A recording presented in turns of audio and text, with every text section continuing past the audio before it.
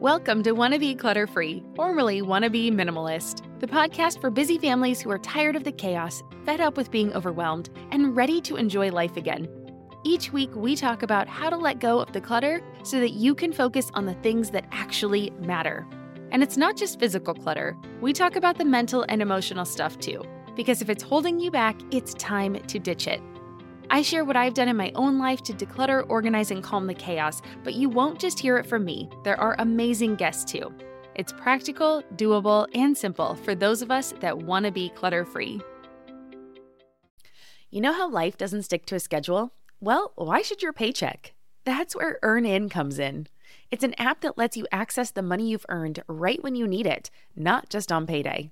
Imagine this. Your dog suddenly needs a vet, or your kid has a little accident and needs a dentist ASAP. We've been there, and waiting for your payday in those situations just doesn't make sense, and it adds unnecessary stress. With EarnIn, you can pull up to $100 per day or up to $750 each pay period directly from your earnings without the crazy fees or interest rates. It's super simple. Download the EarnIn app, verify your paycheck, and get access to your earnings as you earn them. You decide what to tip, and whatever you use gets settled on your next payday. More than 3.5 million users are finding relief and a sense of security with EarnIn, calling it a lifeline for financial stability. That peace of mind, it's priceless, and it could be yours. Ready to give it a try? Download EarnIn today, spelled EARNIN, in the Google Play or Apple App Store. When you download the EarnIn app, type in clutter under podcast when you sign up. It'll really help out the show. That's clutter under podcast.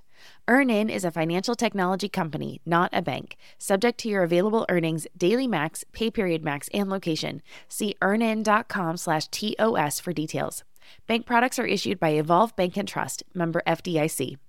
You're listening to the Wanna Be Minimalist Show with Deanna Yates, episode number 95. On today's episode, I'm chatting with Michael Bartz, tiny home advocate who is on a mission to helping the environment.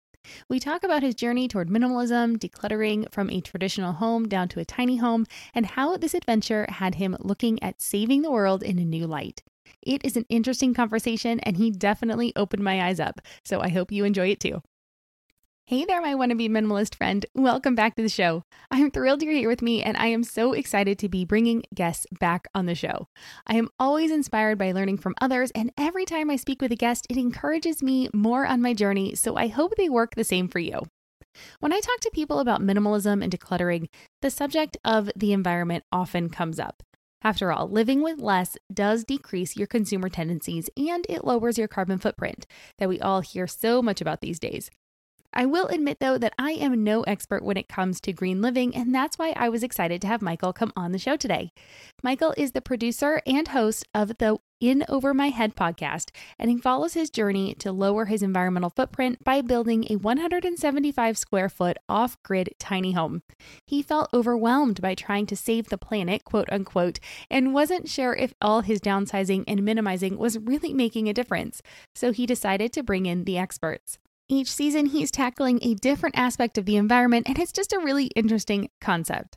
Michael and his partner Sarah live in their tiny home on a farm in southern Alberta, where when he's not podcasting, he can be found pursuing his creative endeavors of acting and writing, or being active in hiking in the Rockies.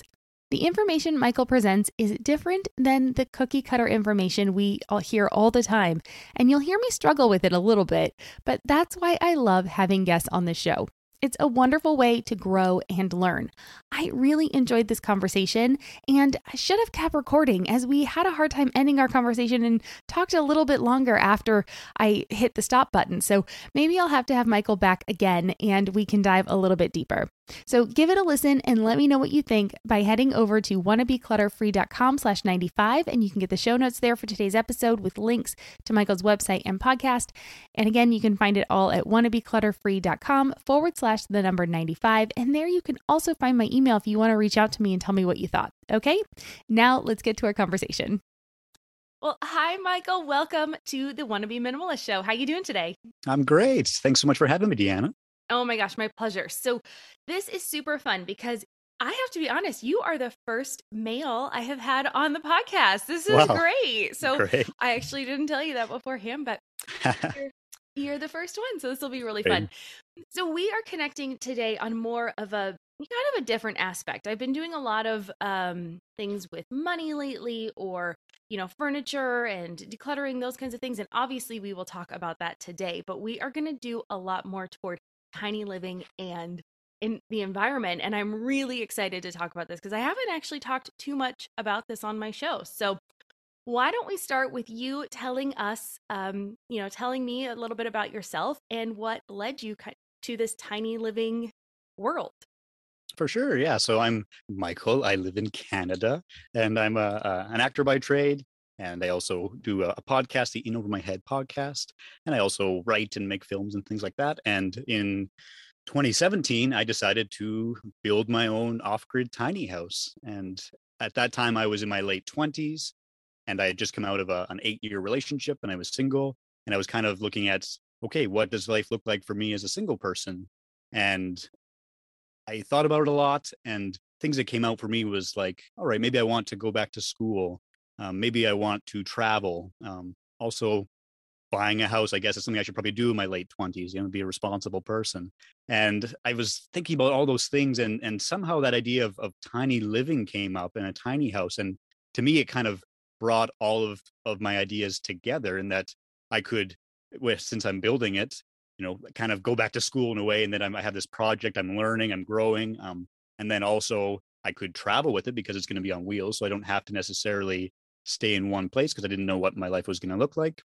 And then, of course, that idea of buying a house that on a foundation, a regular house, like, hey, now I'm kind of stuck there and into a mortgage. And I didn't want to just, I know you've done a lot of traveling, and traveling is great, but traveling extensively and then coming back and just having nothing. And so the idea of having a home to come back to really, really resonated with me. But this way I could bring it with me. So it really was the best of all worlds.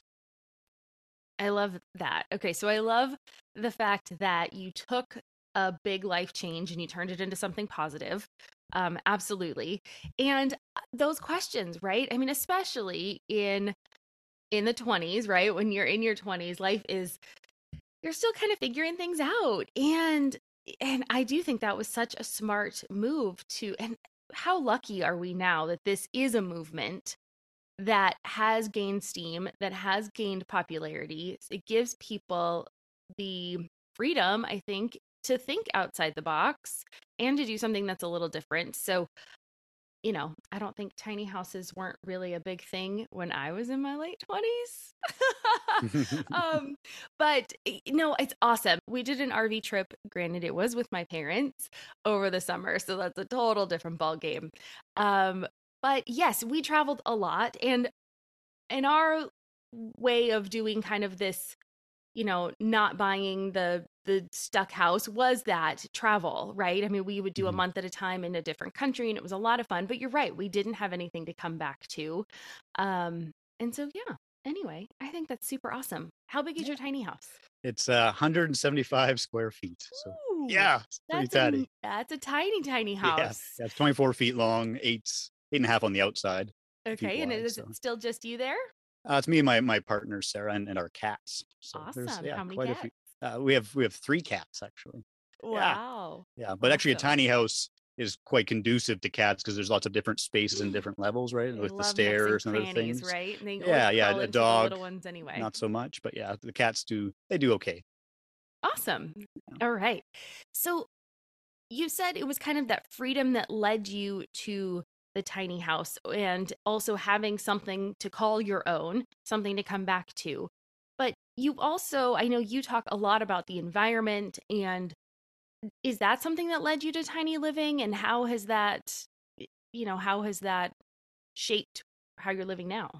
Yeah, absolutely. That was definitely an aspect of living tiny that appealed to me, right? Because as a person who is environmentally conscious, I think about what sort of impact does my life have on the environment, and how can I lower my environmental footprint.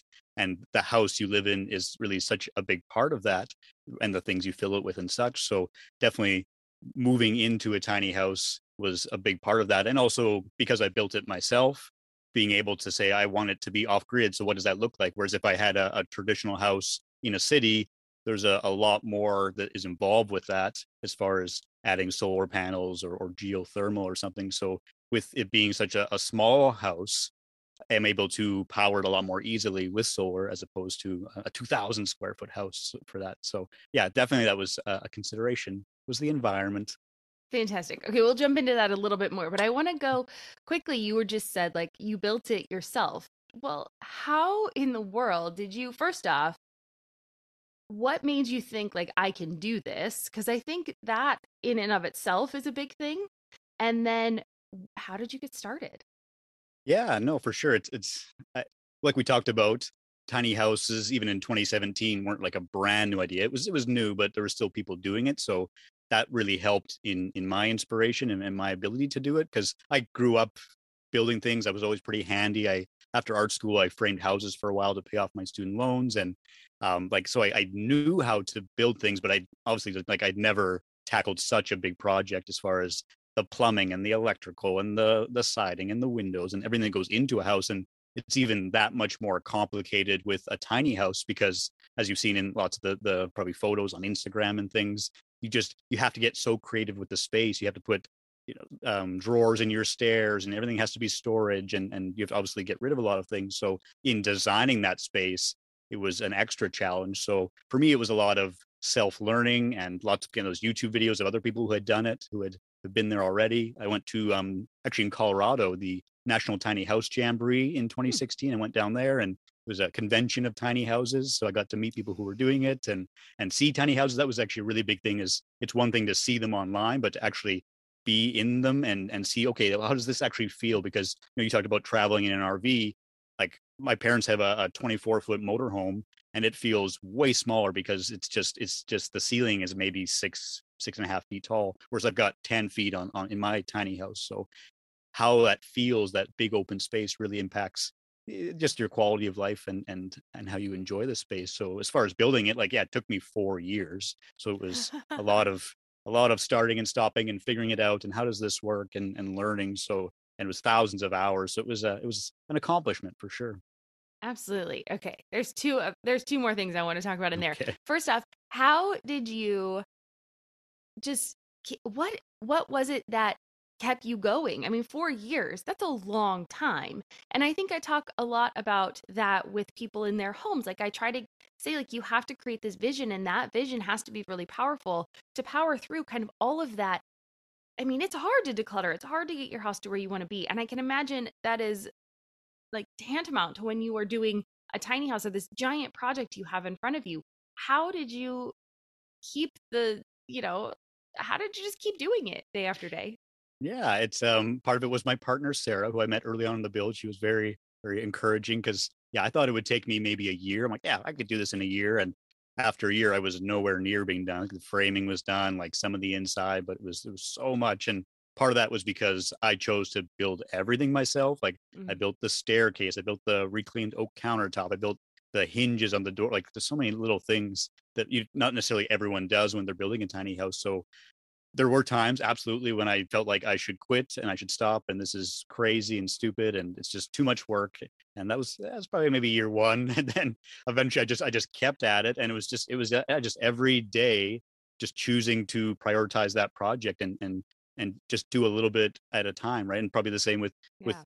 decluttering your house. You can't just do it all in a weekend. Like it just takes time and you have to just take it in small chunks. So I'm focusing on the framing this portion, and then the next part is the electrical. And then that's actually something that's nice about the house, I guess, in that project, is that I can't do the siding at the beginning. I have to do it at the end. I have to, there's certain steps. So that kind of helped in my progress. But it was a lot of mental work as well, just to be motivated to keep doing it. And especially because I didn't know what I was doing, right? It's like if I had done it 1,000 times, like, oh yeah, I got this, but it was a brand new thing. And I think it really comes back to that shift in my life when I suddenly was single and I had to decide what I wanted to do. Like it was such a profound change, and my life shifted in such a big way that this is what I wanted to do. And I decided to complete that project, and nothing was going to stop me in the end, even though in my back of my mind, I thought, like I can't do this. I never really wanted to quit, like for sure. So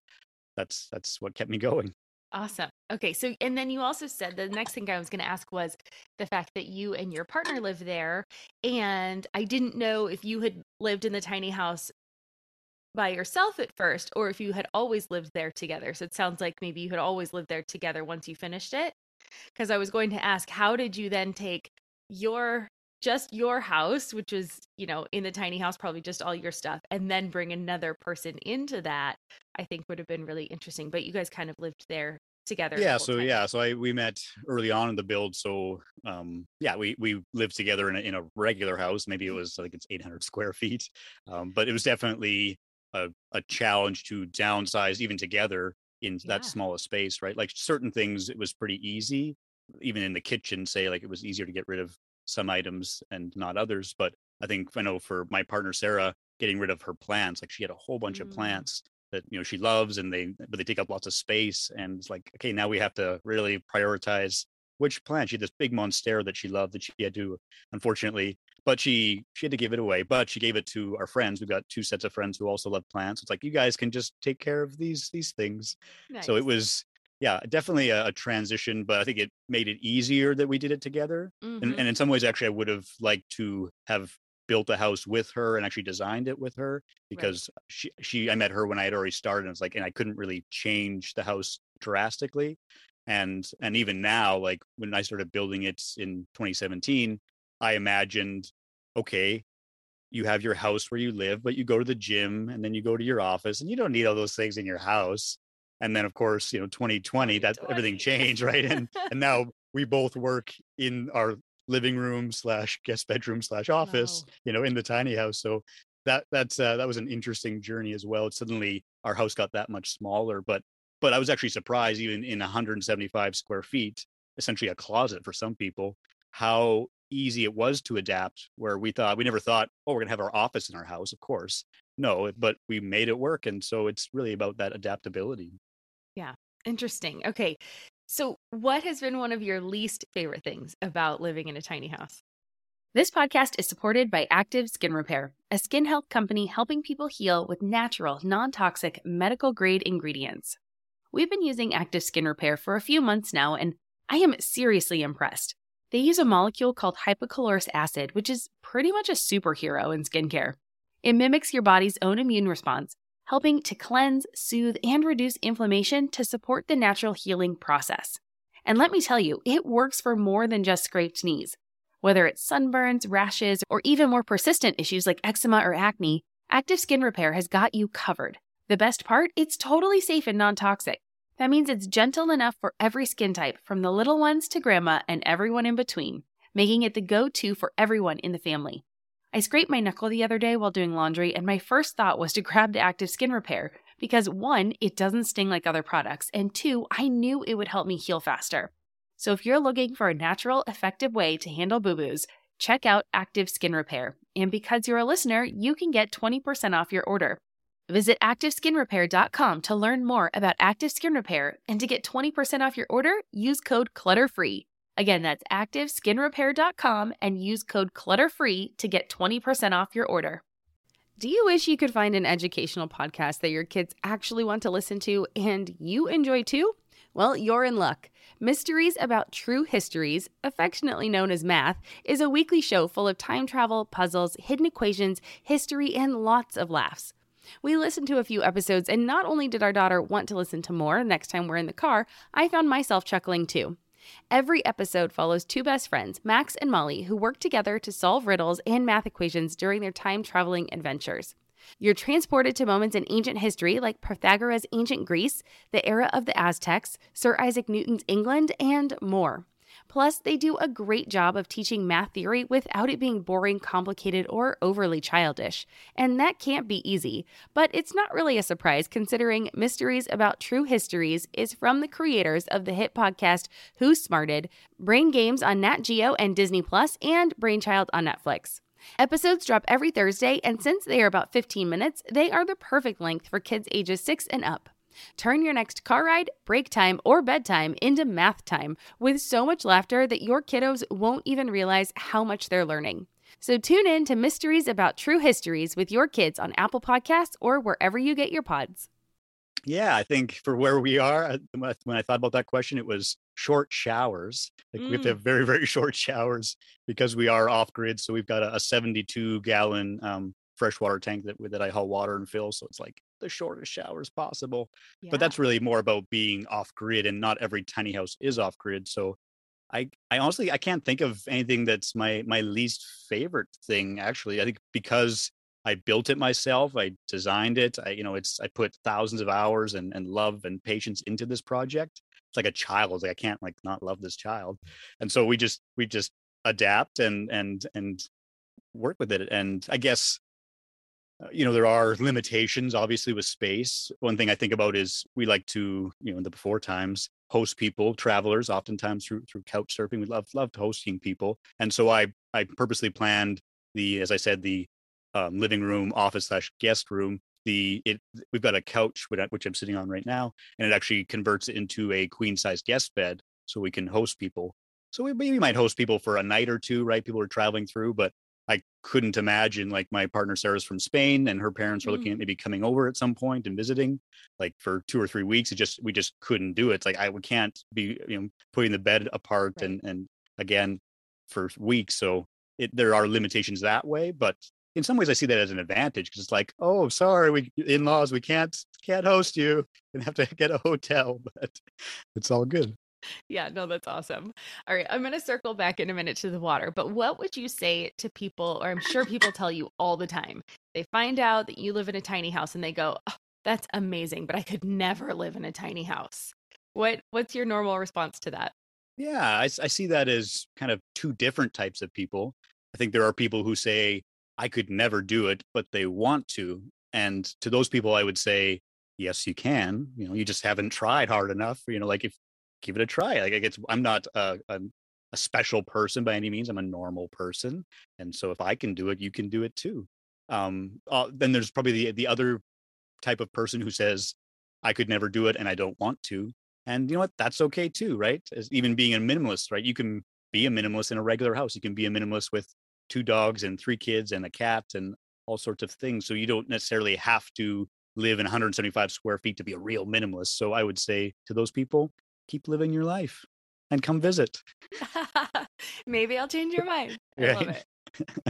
Perfect. Yeah, I hear it all the time myself. So, I could never have a capsule wardrobe, or I could never Sure. declutter all my stuff, or it happens. But I think you're right. I do think there are the two people. I've never really heard it put that way, but I think you're Mm. totally right. Yes, they do secretly want to do it, and they're just afraid of what would happen, afraid if they let go of the stuff, afraid of they couldn't change back. Like, I do think change is really hard, because you Hmm. think, but what if I prefer what I have now versus what I'm changing to?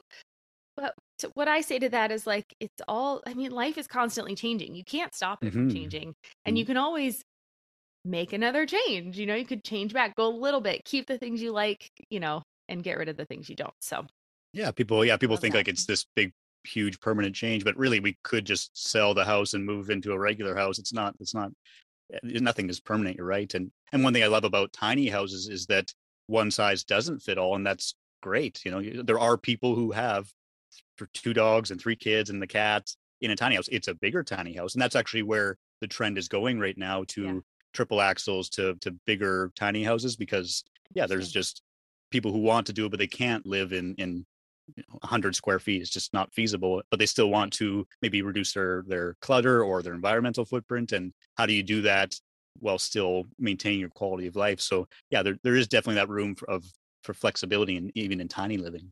Yeah.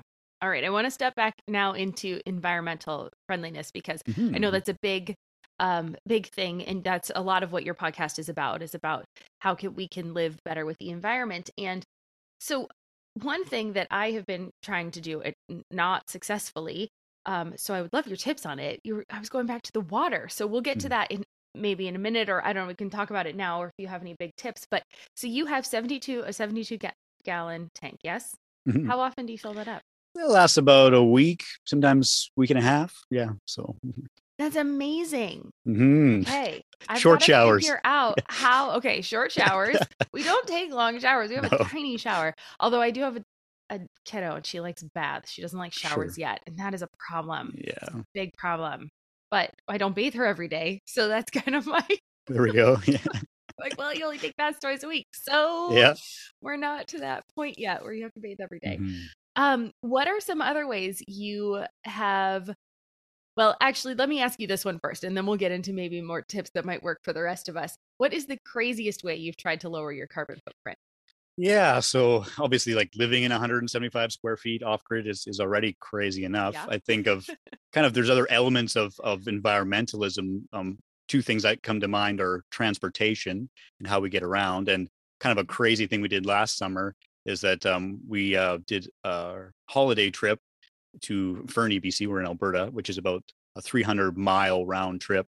And instead of driving, we decided to take our bicycles. So we biked for about 5, 6 days in total from Alberta to British Columbia, and that was really interesting. And in that way, we wanted to again lower our environmental footprint of traveling, but like and I've done bike trips before, so it's not that wasn't our first time doing it. Sarah's it was, but I find traveling by bicycle it's just such a more enriching experience. We stopped places we normally wouldn't have. We saw things we wouldn't have seen. You're getting exercise. You can eat whatever you want because you're just burning so many calories.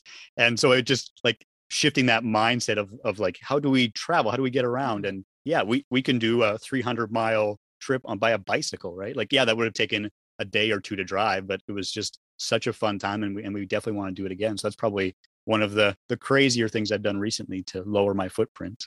That's amazing. Oh my gosh. But you kind of have inspired me of like, what could we do just even around town? Sure. Because, I have an 8-year-old. We're not taking a 300-mile bike ride, right? I mean, No. there are considerations in life, but could we, instead of hopping in the car, I mean, I live in Southern California. Sure. Nothing is close. That part Yeah. sucks about Yeah. here. I mean, there are lots of benefits to here. Public transportation, the ability to ride your bike, not Yeah. necessarily one of them. But is there some place we could go? Like, could we ride our bikes to the beach, or could we ride our bikes to go get ice cream instead? Yeah. Are there ways we could work that into our daily life? Absolutely. Yeah. And What especially having fun. kids, like I love making it that. an adventure too, right? Like other than just Yes, a chore or a task. Yeah. Or an adult. You absolutely. can make it an adventure as an adult. Everything can be an adventure, even Yeah. if you're older like me. Maybe we get back into some things that people can do. Like, if so someone like me, I need to cut down on our water. I'm not quite sure. I feel like we are pretty conscientious about our water, but Mhm. looking at my last water bills, I can't even think what it was at the last time, but I felt like a really bad human being when I looked at the water bill and I was like, how are we using this much water every day? So for someone like me that's living in a house that I'm not, like, what are some good ways for us to start lowering our, carbon footprint, being more environmentally friendly, being better, stewards of our environment and our resources? Yeah, I think it's definitely a complicated issue, and that was the reason for doing my show. It's called "In Over My Head" because that's how I felt when I want to save the planet. But I don't know if any of Yeah. this stuff even is effective. So, yeah, and like that water example, the reason that we have 72 gallons last a week or sometimes 2 weeks is because we just have to. Like, it really forces us. Like, because I have to fill the water physically, I have to like take a tank and go fill it up, and it makes it an extra step, and it's not always easy. Sometimes it's a real pain, but it Mhm. just really makes you very conscious of how much water you're using. And in a regular house that most of your listeners probably live in, that's just not a consideration at all, right? And that's something I really find fascinating. And thinking about that question, um, I could tell you to turn down your thermostat or maybe bring your reusable mug to the coffee shop, and that would make a difference. But that's nothing new. And actually, I don't think that's the right area to focus on because, like you said, you feel like a bad human being when you're using water. It's like that doesn't seem very healthy to me. So, Right. well, actually thinking about this question, I thought about two things that are simple things you could do that you may not normally hear, and I think actually are going to have a bigger impact. And that's really based on the conversations I've been having with my guests. And so, forget about turning off your lights and all these small things that you have to keep up with day to day. So my first advice would be to actually get curious about climate change. Hmm. And by that I mean like stop tuning out the news, stop thinking that this is a horrible thing that's just out of my control. Get curious about it and start to think about okay, how does climate change affect me and my community? Even don't even think about the world, because again, you're going to feel in over your head. So get curious about climate change, and maybe that looks like education. So maybe you start, listening to a show like mine or another environmental show. You could read different books. A really great book that I've enjoyed is called A Citizen's Guide to Climate Success by Mark Jacquard, and that really frames the problem and how we can solve it, and some of the it debunks a lot of the myths. So I would tell you to get curious about climate change. And then the second thing that I've learned is to talk about it. There's so much power in face to face conversations. It's not about yelling at someone on Twitter or something. It's talking with people about, okay, this is something that impacts me. And it's not necessarily about me always just using a little less water, because although I think those things are helpful and they're good, not everyone is going to do that, and not everyone can. If you have children, you can't just, we're going to bathe once a week, everyone. Like, Yeah. you have a certain quality of life, and I don't think that you should have to sacrifice that. So talking about it to your friends, your family, and then of course the larger picture, maybe your government representatives, to say that this is something that matters to me, and let's change it, and here's how we can change it. So focusing less on that personal responsibility and more on the collective action is something that you can do. Hmm. Yeah, Yeah. fascinating. And you're right. I mean, those, if we can focus on a bigger problem, that might, yeah, make the bigger impact, right? And if we can, right, because if I turn off my lights, but my neighbor sure doesn't, then Yeah. is it really helping? Yeah, So, and then not okay. even, and some people can't, right? Because Right. if you're a truck driver, or you work in the fossil fuel industry, or you just carbon is so intertwined into our lives, as far as even just shipping something on Amazon or Mm-hmm. anything, right? You and I mean, me living this way, us living this way, is still sending a message saying, hey, this is where my values are, and I'm going to walk my talk. And I think that's very important. I think we should still keep doing those things, but I don't think we should be every day beating ourselves up about, oh, I didn't ride my bike today. Like, well, yeah, like we've talked about with decluttering, like it's a process, and it takes time, and there's these little steps you have to do, and yes, you can do all those things, but if you don't every day, I mean, yeah, don't beat yourself up about it, but write a letter to your representative saying, hey, we need to get to net zero by 2030 or 2050, and it's important to me and my community, and this is what we need to do to get there. That bigger change, the regulations, the getting everyone involved, is so much bigger than just personal responsibility. Right. Interesting. Oh, I love looking at it from that perspective because, and still, I think we all still need to do the things that Yeah, we can. Like, I don't sure. think that we can skirt our personal responsibilities and say, like, oh, well, Nestle's still just taking water and, reselling it. So that's fine. That's a big thing here. Okay. Yeah, um, sorry. Right. Right. Because they don't pay for the water. Like we pay for the sure. water. They don't pay for the water that Oh, they take yeah, and then they resell it to us. So then we're paying 3 times. Like it's sure. crazy. Yes, right. Those big things make those big impacts, but then also take a shorter shower. I don't need to take a 15-minute shower. I don't take a 15-minute shower. I get ready in like 5 minutes. But Mhm. like don't take a long shower. Try to, we're going to try to start running our dishwasher a little bit less. And I don't know, put the gallon jug in the toilet so it doesn't use as much water and all those kinds of things. So, Yeah, yeah, you can absolutely, you can make changes to your house and to your life that are being more environmentally friendly.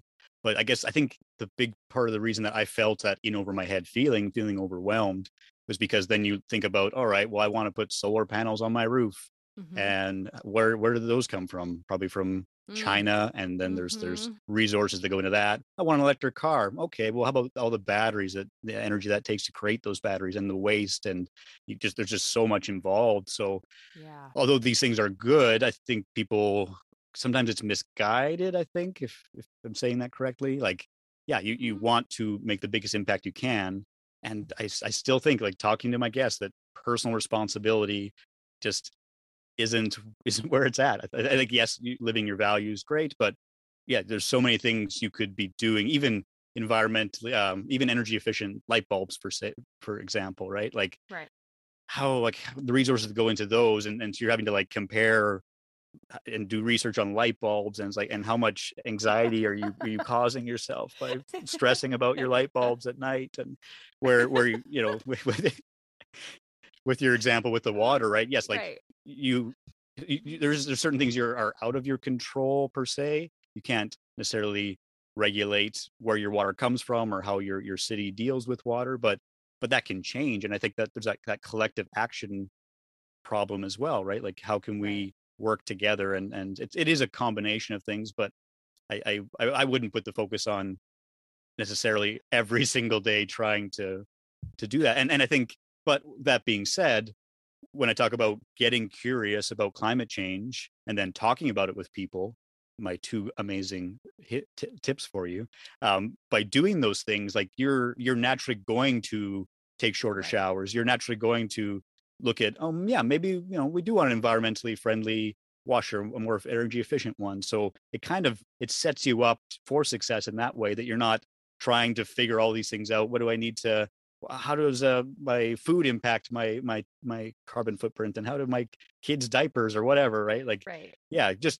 get curious and go, okay, Oh, well, yeah, yeah. how can I even just start with one little thing, one little area that you want to Yeah. maybe try to look into and improve. Yeah, we went through that with the diapers. Sure. Oh gosh. So we did Right. cloth diapers for the first year, then we traveled when she was a year, Hmm. and we switched then to disposable because obviously we were traveling. And so yeah, but it was anxiety inducing for Right. sure, because you think, okay, I'm gonna use cloth and it's gonna be great and it's renewable, but then you're using water Sure. and all the detergent and all the stuff that then, so they almost offset each other. Lynn, this time of year, parenting can be such a flusterclux. You've come to the right place. I'm Lynn Lyons, and I've been treating anxious families for over 30 years. I'm Lynn's sister-in-law and co-host Robin Hudson. Join us for Flusterclux, a podcast for parents who worry. Wait, that's everybody. Yeah, these last few years have felt like one long anxiety attack for so many. Why do you think parents are always surprised that a podcast about anxiety relates to them, even if no one in their house has an anxiety disorder? Well, worry is human. Everyone does it, and anxiety shows up when we face uncertainty. All the parenting tips you've taught me have been essential. I love to break it down into skills we need to manage worry in our families. We've covered so many topics: depression, burnout, meltdowns, perfectionism. Don't forget scary mothers-in-law. Right, but of course that's not my mother-in-law. Because that's my mother. And a listener. As a psychotherapist, I like to teach parents and kids how to respond to everyday moments in healthy ways. Managing anxiety really can be taught. It really can, and I'll even tell you what to say. We talk about serious stuff, but without being too serious. Anxiety wants everything serious. Anxiety doesn't stand a chance when we're laughing, even about the tough stuff. I'm Margaret. And I'm Amy. And together we host the podcast, What Fresh Hell? Laughing in the Face of Motherhood. Margaret, I would say you're sort of a where are my keys kind of mom. Correct. Sometimes a where are my kids kind of mom. While you're, Amy, more of a we were supposed to leave 35 seconds ago, mom. I mean, touche. In each episode of What Fresh Hell, we come at a topic from our usually completely opposite perspectives. I bring the research. And I bring kind of the gimlet eye. Like, is that research really going to work, people? And almost 10 million downloads later, we're still laughing. We also talk to experts in the parenting field, plus parents with stories we can all learn from. We make each other laugh, we challenge each other's assumptions, and we have what we think is the best parenting community on the internet. Check out What Fresh Hell? Laughing in the Face of Motherhood wherever you listen to podcasts. Right. That is And you crazy. feel And so you just in have over to, your head. like, it's so hard to decide what is the lesser of the two evils sometimes. Yeah, right. And then there's 1,000 decisions you have to make every day about that stuff. And that's but Right. then you go look at, like, your Nestle example, you look at, Yeah. okay, well, the big polluters are actually the ones that are making the biggest impact, and we're just letting them do that. And and even go back to education. So in talking with my guests, I found out that in Canada, about 80% of our power is actually made by renewable energy already. I didn't even know that, right? And so looking at that, it's like, I mean, I live in Alberta, and that's one of the places that has, like, we're working on it, but there is still quite a bit of coal here. Looking at that, like, even within the tiny house or a regular house, instead of you saying, well, I have to put up solar panels, I have to do geothermal. Like, well, what if your power is already being generated by renewable energy on that, call it upstream, Right. further down the line? Maybe you don't have to put that personal investment in. And if you really, really want to, maybe there are subsidies to do that. So like it's a big issue. And as much as you want to focus on those little things, I think that really trips people up, and it also puts the responsibility on individuals, Right. and that's not necessarily productive, because then you go, well, I have to do all these things and that person's not. And well, in the background, these big companies are huge polluters. Let's focus on them. Let's put the problem where it actually lies, and in fixing those problems, that's going to make our lives easier. Because I think for me, I would love to never talk about this again, right? To never like have to, I could just live in a 2,000 square foot house and take a shower when I want. And like, I, as much as I enjoy this lifestyle and I enjoy, inspiring other people to do the same thing, I would love to live in a world where we didn't have to think about this. We just Right. made our power by renewable energy, and it was clean and there was no pollution. And that's amazing. Like, how do we get there instead of worrying about these little nitpicky things that, although they help, they're not the biggest problem. Right. So one thing I do encourage people to do, though, is I try to encourage people to not rush out and buy new if they have something that works, right? Like it's tough because when you declutter, I think you go through this process of feeling guilty about all the stuff you have and getting rid of it. And then how do you get rid of it? And can I recycle it? Is it still usable? Can I give it to somebody else? Does that then create a problem for them? So again, we're doing like this decision anxiety bubble, right? That we were kind of talking about with how I can make my house better. But I do think that if we can live with less, and one of my favorite ways to do that is actually just to buy less in the first place. So you kind of use up what you have. How do you feel about that? And where else do I want to go with that? I guess let's just start there. How do you feel about that? Or I don't know. Yeah. Yeah, no, that's definitely a good point. Yeah, something I did want to talk about in our conversation when you look at downsizing and decluttering is, where does that waste go? And as much as I say, like, don't focus on the little things, like don't just go just crazy. And actually, that was an example I was thinking of, possibly a negative consequence of decluttering and downsizing. Like when the Marie Kondo craze hit, like everyone was just en masse getting rid of stuff, and they were giving them to thrift stores. Like, that's great, I'll give it to a thrift store. But then they couldn't deal with that volume. So now a lot of good items were going in the trash that didn't really need to, right? And then potentially, if someone just en masse got rid of a whole bunch of stuff, and then 2-3 weeks later they think, oh, actually I need that thing, they went and replaced that thing that they didn't actually need to replace. So yeah, you definitely, when you're looking at decluttering and minimalism from an environmental lens, you definitely have to be mindful of how you're getting rid of those things. But yeah, I think, and you've probably talked about this with other guests, just going about that, getting rid of things, give it to someone else, if that's possible. We have a policy in our house basically of like, always buying used first if possible, right? So can I get something that already exists in the world? I don't have to order it new, and that helps in getting rid of waste in landfills, but also our environmental footprint. Yeah. And then talking about buying things, like we have that buy me once kind of philosophy as well, where buying quality actually, even though it might cost a bit more to start with, you're actually saving money and also saving resources, in that you're not replacing that thing after a year or two that it wears out and it breaks. So you can definitely get rid of things and declutter your life in an environmentally friendly way. And it doesn't have to be anxiety inducing and overwhelming. Yeah. And I think too, with that education piece that you were talking about, kind of educating yourself to knowing what's going on and understanding, there have been some really interesting documentaries about, or just kind of, videos about like the life cycle of stuff. So I think that's really interesting. I'll link to that if anybody's interested. But I do think that like part of me is like, I just get so angry that like one person, Bezos, has so much money. So I try so hard to not buy something on Amazon, and it's gotten somewhat difficult, right? Because then you have to go around to like different stores. You have to drive to different stores. I mean, you can get stuff online from like Target, but then is that much better? You kind of have that problem. But I do think there's one positive here. Amazon has gotten so terrible to shop on because you never know the quality of the stuff you're going to get. Sure. And like, I've done that, right? I've purchased something where I thought it was good. I've gone through the reviews. I've tried to pay attention to what I'm buying, and then I get it and it's total crap. And so I actually think that's a positive, and I'm hoping that more people have that experience, and then they just think, oh, I could live without that. It's awful, right? I don't want to use that. And then maybe they can live without it. I don't know. I'm slightly optimistic that this will trickle through, but I'm not sure it will.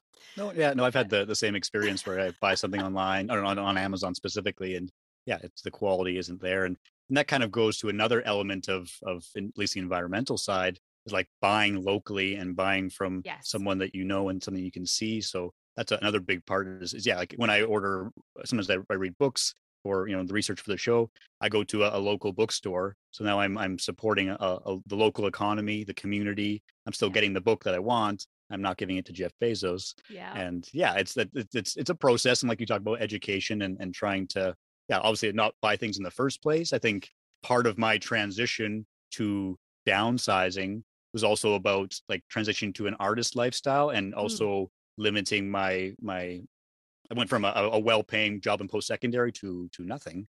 And so like, how do I live comfortably on less money? And for me, that also kind of tied into the environmental side. So instead of buying a book like that, I'm going to go buy this book because I've got the money, or put it on credit, whatever.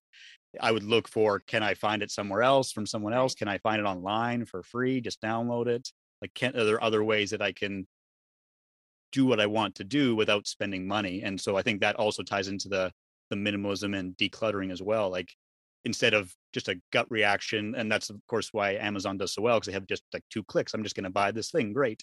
It's one click now. Or one click, is it? You don't just think about it. You don't have to click it. You just tie it into your brain.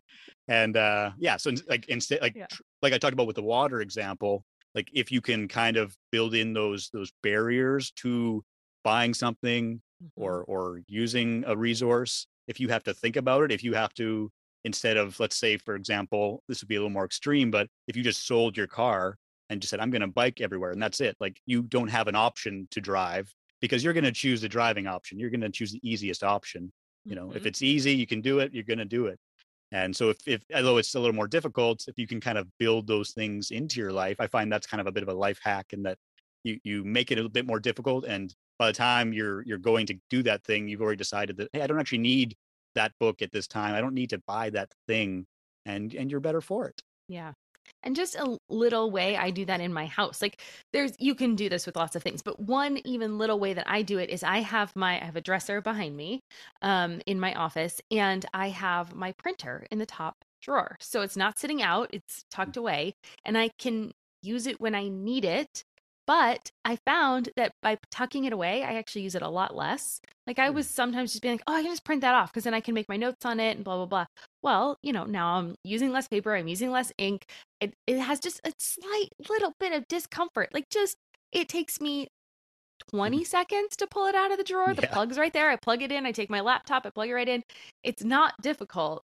And yet even just those little things, just a little discomfort really can kind of make that just kind of stop you from doing that knee-jerk reaction, like we were saying. So you're lazy. People are lazy, and that's good. Totally. That's a good thing. We are. And I try not to get down on myself for being that way. No, it's good though. It's build it into the day. It's like, I know I'm lazy, so yes, make that work for you. Right? Yeah. Okay. One thing I definitely want to ask you before we go, and I don't know that I have prepped you for this one, so sorry, but what was your decluttering process like? I don't know what your life was like before you decided to move tiny. Obviously, it took you 4 years to finish your house, so you had kind of time to prepare. I don't know. I'm one of those people, though, that if I have a deadline, I'm a procrastinator. I totally am, and I will wait until the last minute to do it anyway. So I don't know. What was your process like, and how was it? You said you were living in 800 square feet, so obviously you were already kind of small, but you went to 25% of your square footage. So talk us through it. Yeah, no, you're right. And because it took 4 years, that made the transition a little bit easier. It wasn't like one day to the next, like, oh, I'm living in a tiny house now. Oh, shoot. Like it was a slow transition. So part of that was, at that time when I was building, not accumulating more things, because I knew that, okay, we are downsizing. I know that's coming. I'm not going to buy that big screen TV. So kind of that help with the transition. And then really, I think the biggest thing was actually moving on to the farm where we live. And we moved with all our stuff, essentially. We didn't put everything in the house to start. So we just moved with the house empty. And then we started filling it up and kind of seeing what fit and what didn't. And that really helped in the decluttering process, that we went through it and said, you know what, like I said, the Monstera we knew wouldn't fit, but other things we just, what fits and what doesn't, and what do we need and what don't we need. So it was a bit pragmatic for sure, kind of maybe even before the move. As you know, as with any move, I'm sure you know that you eventually just start throwing stuff like, I don't need that, I don't want to pack that. It's another thing to move.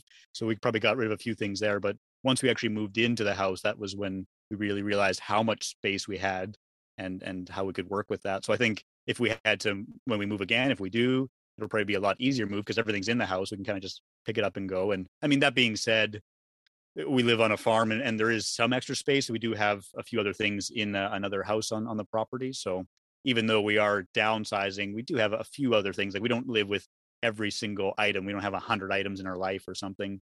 And I think that's also, going back to that personal responsibility, especially, being in Canada, we have 4 seasons. We've got lots of winter, we got summer. We like to bike and we like to ski and we like to hike. And how do you fit all those activities into your small space, right? So prioritizing those, but also being realistic that, sometimes you can't fit everything in your tiny house, and that's okay.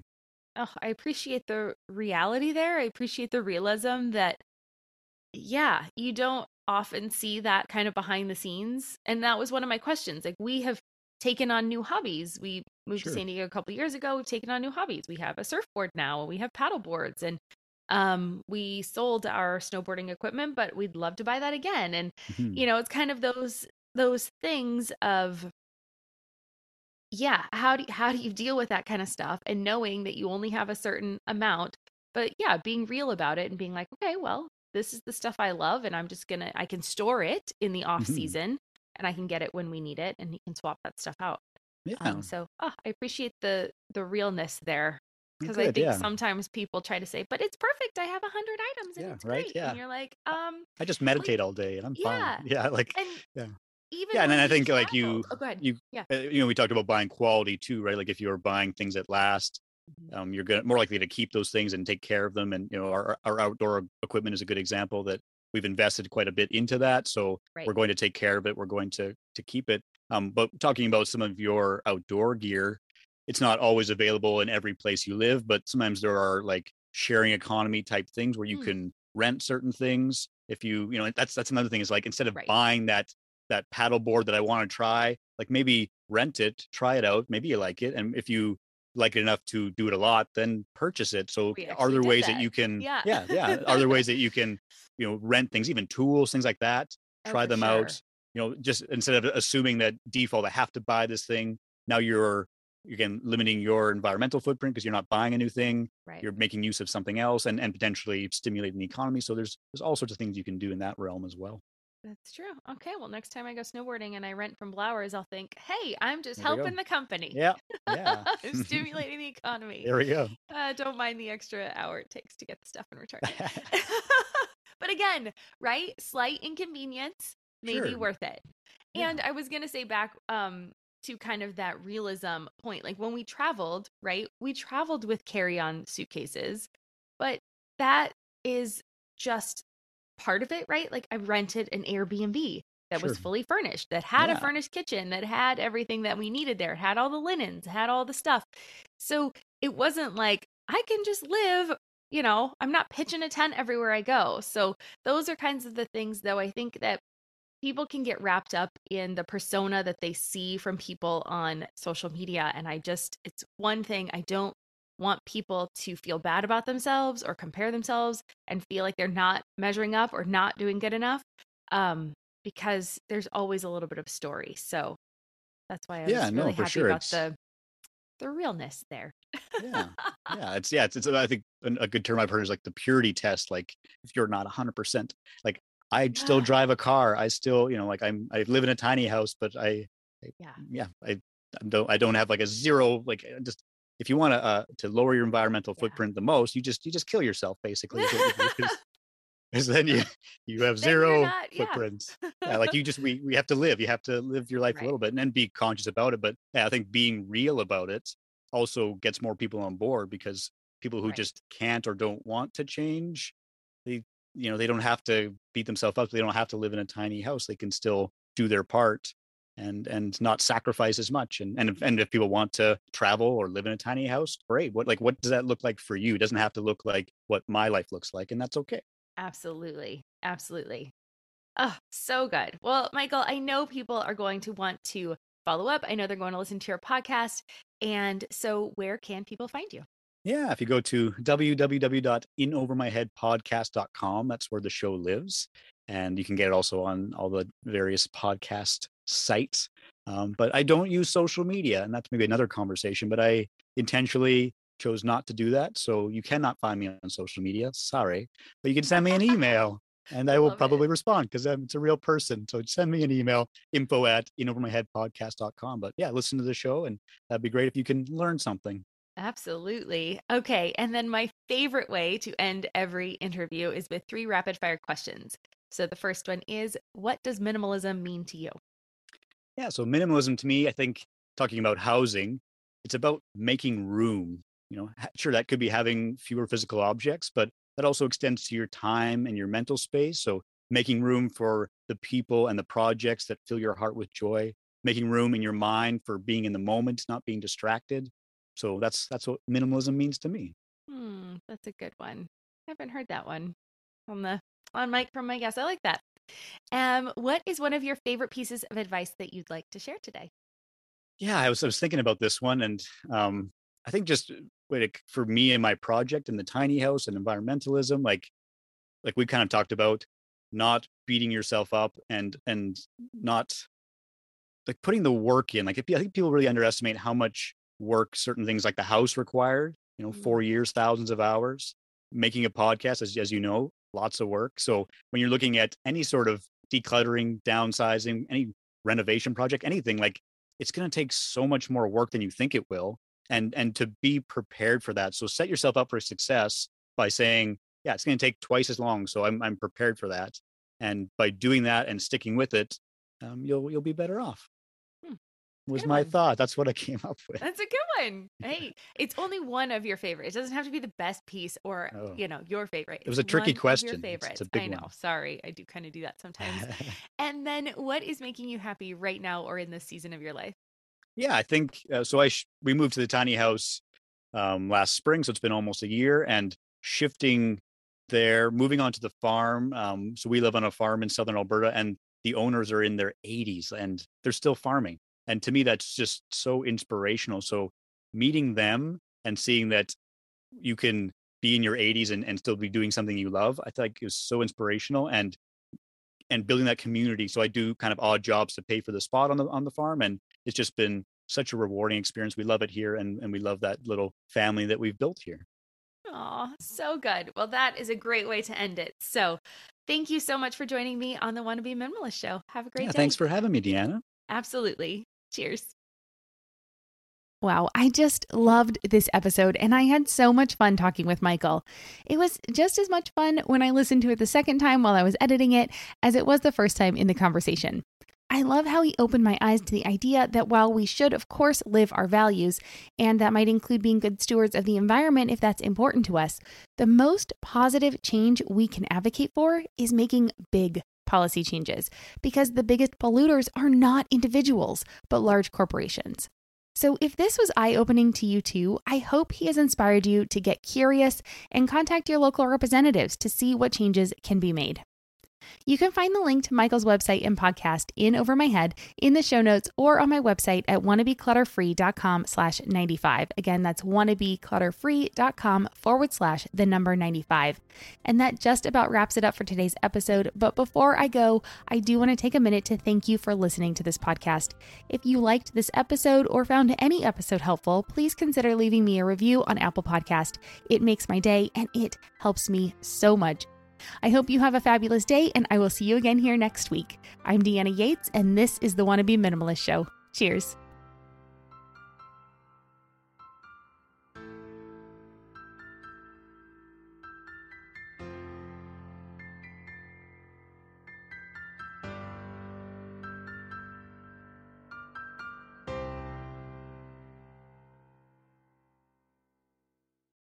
No one told us the truth about parenthood.